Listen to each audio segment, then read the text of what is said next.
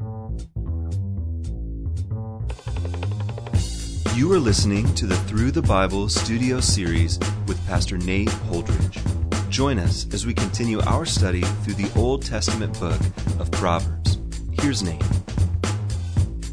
Well, as we turn to Proverbs chapter 29, we come really to the end of this particular section of the Proverbs. Chapter 30 and 31 have different authors and represent various different types of collections of Proverbs. And so here we have our final chapter with a long listing of various and assorted Proverbs that sometimes have connection to each other and sometimes do not. So we start out in verse 1. He who is often reproved, yet stiffens his neck, will suddenly be broken beyond healing.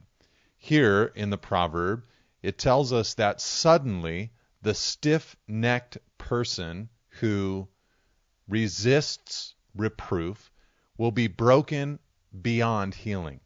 In other words, sharp catastrophe awaits the man who will not receive correction. Now, this is the Old Testament story of Israel in miniature, just one person who's often reproved. But as you follow out the story of Israel, so often in the Old Testament, you find a group of people whom God loved and whom God called, but who often resisted the revealed will of God. And oftentimes, there was catastrophe awaiting them as a result of stiffening their neck. Now, that catastrophe was quite often brought on by the love of God. He would not leave them alone. He would not leave them to their ways. But, of course, it is better to receive correction from God, to correct course, and to submit to the Lord. Anyone who's ever been broken, as the proverb says, beyond healing, knows that it is a painful experience. However, we should know that on this side of the cross, the gospel can go all the way into the elements that the Old Testament would have said were beyond healing. There is no such thing as being broken beyond healing as long as we are alive and the Spirit of God comes in with the gospel message to restore and redeem us. Verse 2, when the righteous increase, the people rejoice, but when the wicked rule, the people groan. Here the proverb tells us that public life is made better by the lives of the righteous. You know, some people love to distribute the idea that the morality of a leader is of no consequence to the people that they lead. But here the proverb, and especially the context in ancient Israel, is that when righteous people were in charge, the people benefited, the congregation, the nation benefited, the people rejoiced. But when the wicked rule, the people groan. When we allow the Lord to work in us, we become givers rather than takers, and we become healers of brokenness, not simply judgmental about brokenness. And so when people like that are in authority and increase, the people rejoice. Verse 3, he who loves wisdom makes his father glad, but a companion of prostitutes squanders his wealth. Here is a classic comparison proverb. You have a glad father or squandered wealth. The father here is saddened by the squandered inheritance that has been brought on by someone who has become a son, who has become a companion, a friend, a frequenter of prostitutes. You see, the reality is that godly living blesses not just you, but your entire family. Not only the generations who come after you, but the generations that come before you. The man in this proverb had a chance to bless the generation before him, his own father, by living a godly life, but hurt his father through squandering his wealth with a connection to sexual sin and prostitution. You see, godly living blesses the entire family, including our heavenly Father. By justice, verse 4, a king builds up the land, but he who exacts gifts tears it down. A leader who exacts gifts, basically, is one who is always looking for offerings or contributions. That's what's happening here in this proverb.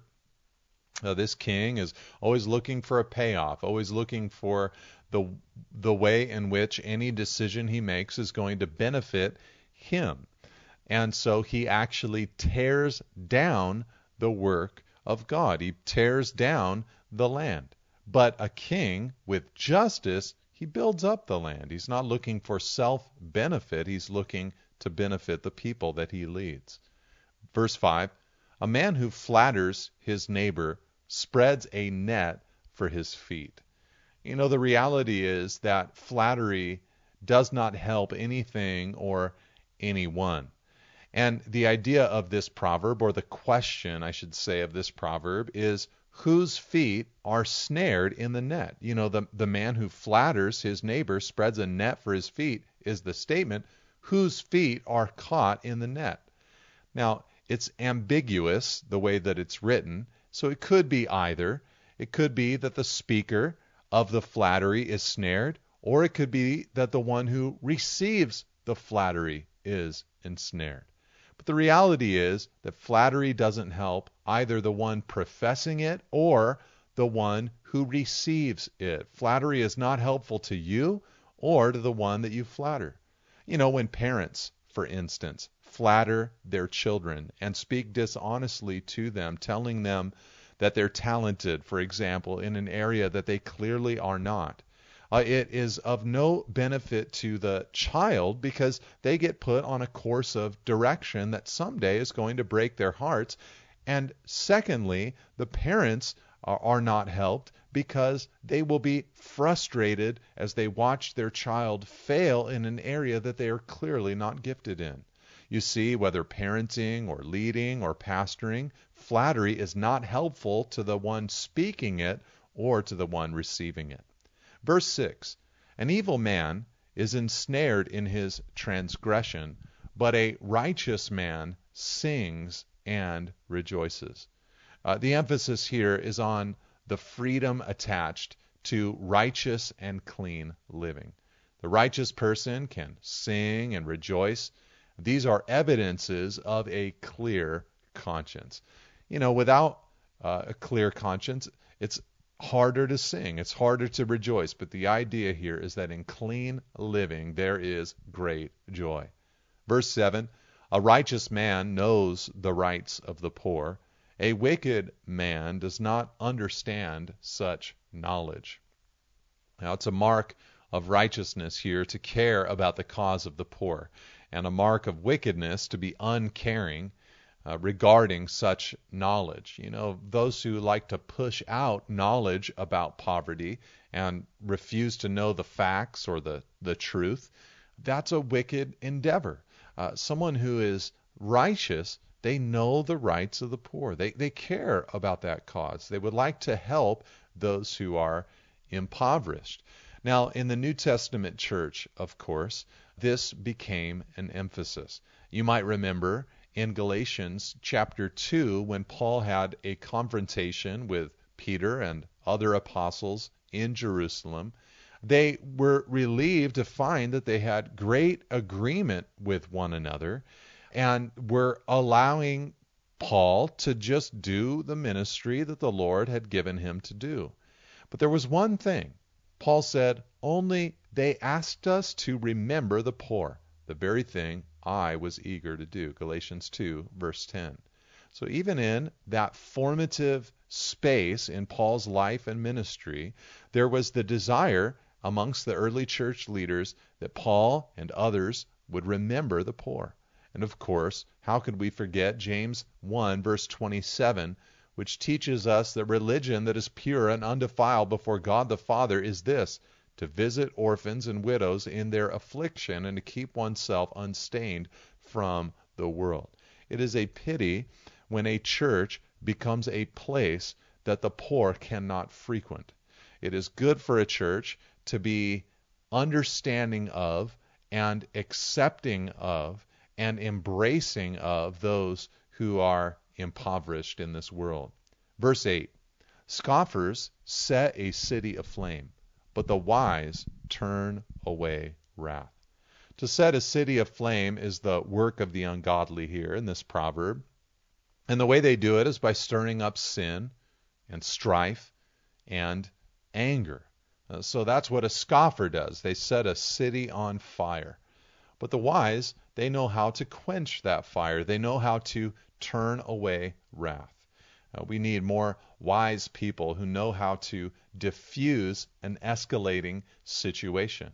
I think about those who work in law enforcement, for instance, and the ability to, by the Spirit of Christ, know how to calm a person, how to turn away wrath, is a great asset in the law enforcement community. Verse 9, if a wise man has an argument with a fool, the fool only rages and laughs, and there is no quiet. The idea here is that there are two emotional extremes that a fool will get into. If a wise man argues with a fool, what will the fool do? Well, on one extreme, he'll rage, and on the other extreme, he'll laugh, but there will not be quiet. That's the one outcome that you will not get. The fool is not seen in this proverb as reasonable, but because they continually follow their emotions exclusively, they only rage and laugh. So what's the warning of this proverb? Well, it seems to be, number one, to steer clear of fools, and number two, if you're engaged with one, realize the situation and don't take it personally. And number three, if you're raging at everything or laughing at everything, and those are your extreme responses, then perhaps you are a fool. Verse 10, bloodthirsty men hate one who is blameless and seek the life of the upright. Now, why would this be? Why would bloodthirsty men hate someone who's blameless and seek the life of the upright? Well, the blameless and upright represent a life that is a rebuke to a bloodthirsty man. In other words, the righteous life stands as a constant reminder to the bloodthirsty that they are not living a righteous life. You might remember even the first murder back in Genesis chapter 4. Cain killed his brother Abel because Abel stood as a testimony of a righteous man. If you really think about it, Cain was so enraged that Abel's sacrifice was accepted by God. Abel stood as a living rebuke to Cain for something that had been happening in his own heart. And so that's what's happening here in Proverbs 29, verse 10. In verse 11, it says, a fool gives vent to his spirit, but a wise man quietly holds it back. We're often told to, in a safe place and with safe people, to vent our feelings. But consider for a moment that this is actually foolish advice. You see, when you vent your spirit, it often turns into something negative. You are actually cultivating a train of thought that can be dangerous. You see, it says here, a wise man quietly holds it back. Amos 5, verse 13 says, therefore he who is prudent will keep silent in such a time, for it is an evil time. And Peter said in 1 Peter 5, verse 6 and 7, that we should humble ourselves under the mighty hand of God, so that at the proper time he may exalt us, casting all our anxieties on him because he cares for us. Verse 12, if a ruler listens to falsehood, all his officials will be wicked. A leader, or in this proverb, a ruler, is going to establish some type of culture around him. And if the culture he establishes is a lying culture, then he is going to establish a wicked, the proverb tells us, culture amongst all his officials. In other words, if he listens to falsehood, then he cannot expect those under his charge to be good people. No, the culture that the leader establishes will, in a sense, permeate the entire organization. Now, this is always true with evil cultures or negative philosophies. Those will always spread. The good culture or the righteous culture, sometimes you got to fight for it a little bit more than the negative one. The negative one will just run like wildfire, but a ruler who listens to the truth takes a little bit more work for that culture to spread. The poor man, verse 13, and the oppressor meet together. The Lord gives light to the eyes of both. Now, this is interesting because though the poor man has likely been made poor by this particular oppressor, that's what you have in this proverb, a poor man and an oppressor, it says that both of them need the Lord to give spiritual sight. That's fascinating. Here you have one who's innocent, it seems, and one who is evil, yet both need the Lord to show them the truth. You see, Ephesians 2, 1 through 3 teaches us that we were, before we knew Christ, dead in trespasses and sins. We were following the course of this world, following the prince of the power of the air and the spirit now at work in the sons of disobedience, and following the passions of our flesh. We were merely followers before we came to Christ. The Lord has to give light to our eyes, whether we are the poor man or the oppressor. Everyone by birth is dead in trespasses and sins and needs the Lord to give illumination. Verse 14, if a king faithfully judges the poor, his throne will be established forever. Here the proverb tells us that if a king faithfully judges the poor, then his leadership is strong in moral character. And in ancient Israel, at least, if a king had strong moral character, then his throne would last for a very long time. Now, here we can't help but see Jesus, the one whose throne truly will last forever, and the one who has the most righteous of all behavior and heart. And so Jesus is the one whose throne really will last forever because of his internal and actual righteousness. Verse 15, the rod and reproof give wisdom, but a child left to himself brings shame to his mother. Here we see the positive effect of discipline, and it's wisdom. The rod and reproof, what comes of them? Well, wisdom. You know, you want to have a child who's wise? Well, they need to be disciplined. The negative effect of a lack of discipline, according to this proverb, is shame. But a child left to himself, it says, brings shame to his mother. You see, we so often think of discipline as a negative experience, but it is very positive. God himself, Hebrews chapter 12, verse 10 tells us, disciplines us for our good, that we may share his holiness. For the moment, all discipline seems painful rather than pleasant, but later it yields the peaceful fruit of righteousness to those who have been trained by it. Verse 16, when the wicked increase, transgression increases, but the righteous will look upon their downfall. Now, the way that we could receive this is as a promise regarding the completion of our sanctification. You see, when the wicked increase, that's one side of the coin, but the righteous, it says, will look upon their downfall. You know, just be confident. The Lord is going to work. The Lord is going to move. The Lord is going to, as wicked increases, he is also going to increase righteousness within your life. You see, those whom he called, he justified, and those whom he justified, he also glorified. Romans 8, verse 30. We have been predestined to see our sanctification come to a completion. Verse 17, discipline your son, and he will give you rest. He will give delight to your heart. Now, all parents want rest and delight from their children. There's no parent who doesn't want that, but the pathway towards that rest and delight is often counterintuitive. You must discipline your children to get to that point.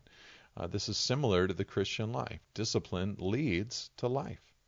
Verse 18, where there is no prophetic vision, the people cast off restraint, but blessed is he who keeps the law. Now, in the New King James Version, it talks about just vision and doesn't mention that it's a prophetic vision. So many people have run with this as some kind of statement about leadership, that you have to have a vision statement in order to lead well. But the vision that's being spoken of here is prophetic revelation.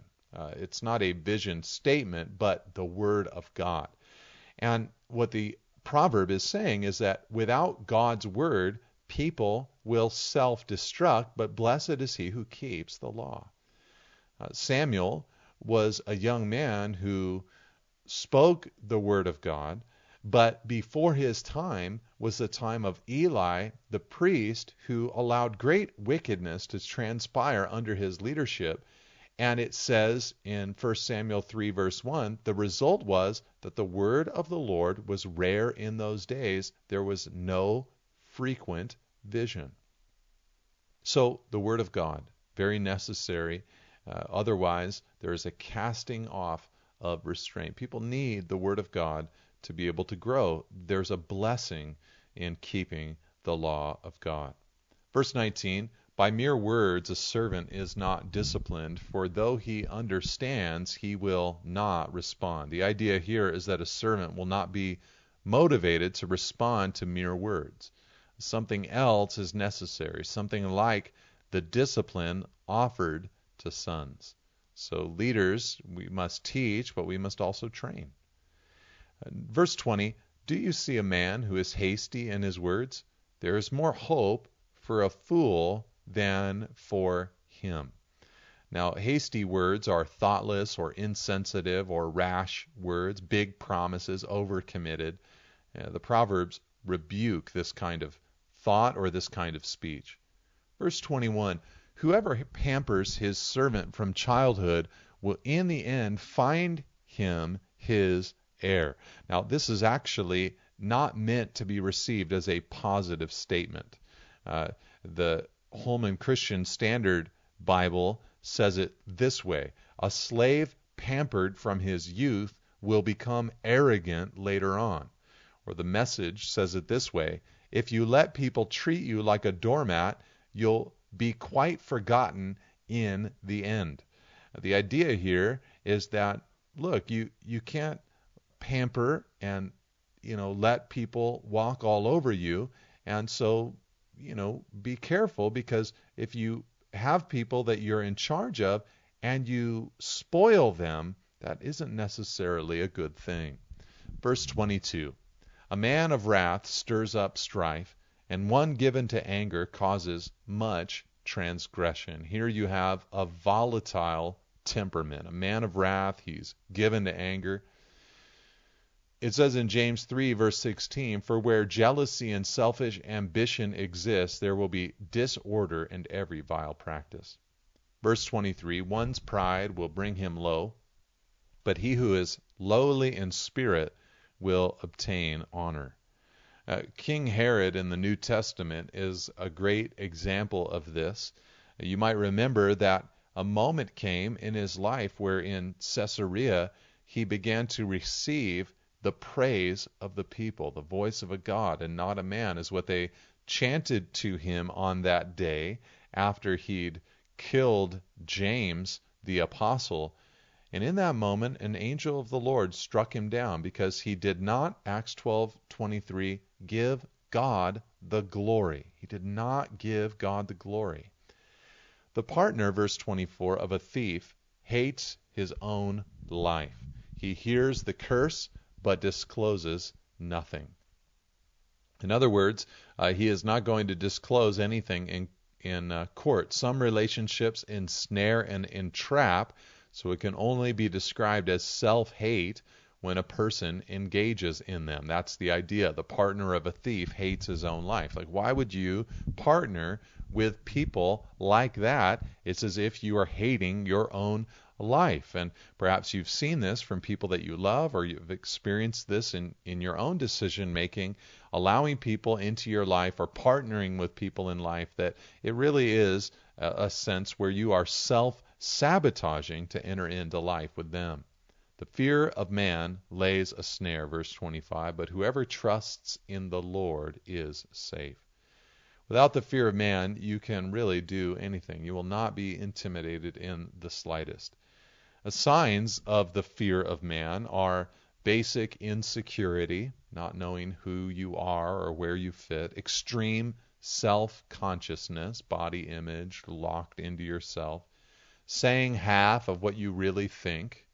You only share the safe half, but often the half not spoken is the most important part. Living for the approval of others, constant need for affirmation or reassurance, clinging on to positions that are yours, using the phrase, I could never, and setting limits on yourself because you're afraid. No, these are things that indicate perhaps a fear of man, but trusting the Lord. Whoever trusts in the Lord is safe. What would you do without the fear of man? Verse 26, many seek the face of a ruler, but it is from the Lord that a man gets justice. True justice, we learn from this proverb, comes from the Lord, not a ruler. So often we fix our eyes on a politician, upon a leader, upon a legislator, and we think they could be the ones to deliver us. No, it's from the Lord that a man gets justice. An unjust man, verse 27, is an abomination to the righteous, but one whose way is straight is an abomination to the wicked. It says in Psalm 101, verse 6, I will search for faithful people to be my companions. Only those who are above reproach will be allowed to serve me. We must look for those who are unlike this proverb, an unjust man, an abomination to the righteous. But look for those whose way is straight. They are a blessing to life, an abomination to the wicked. God bless you. Amen. Thank you for listening. For additional resources and teachings, or to contact us, please visit us at nateholdridge.com.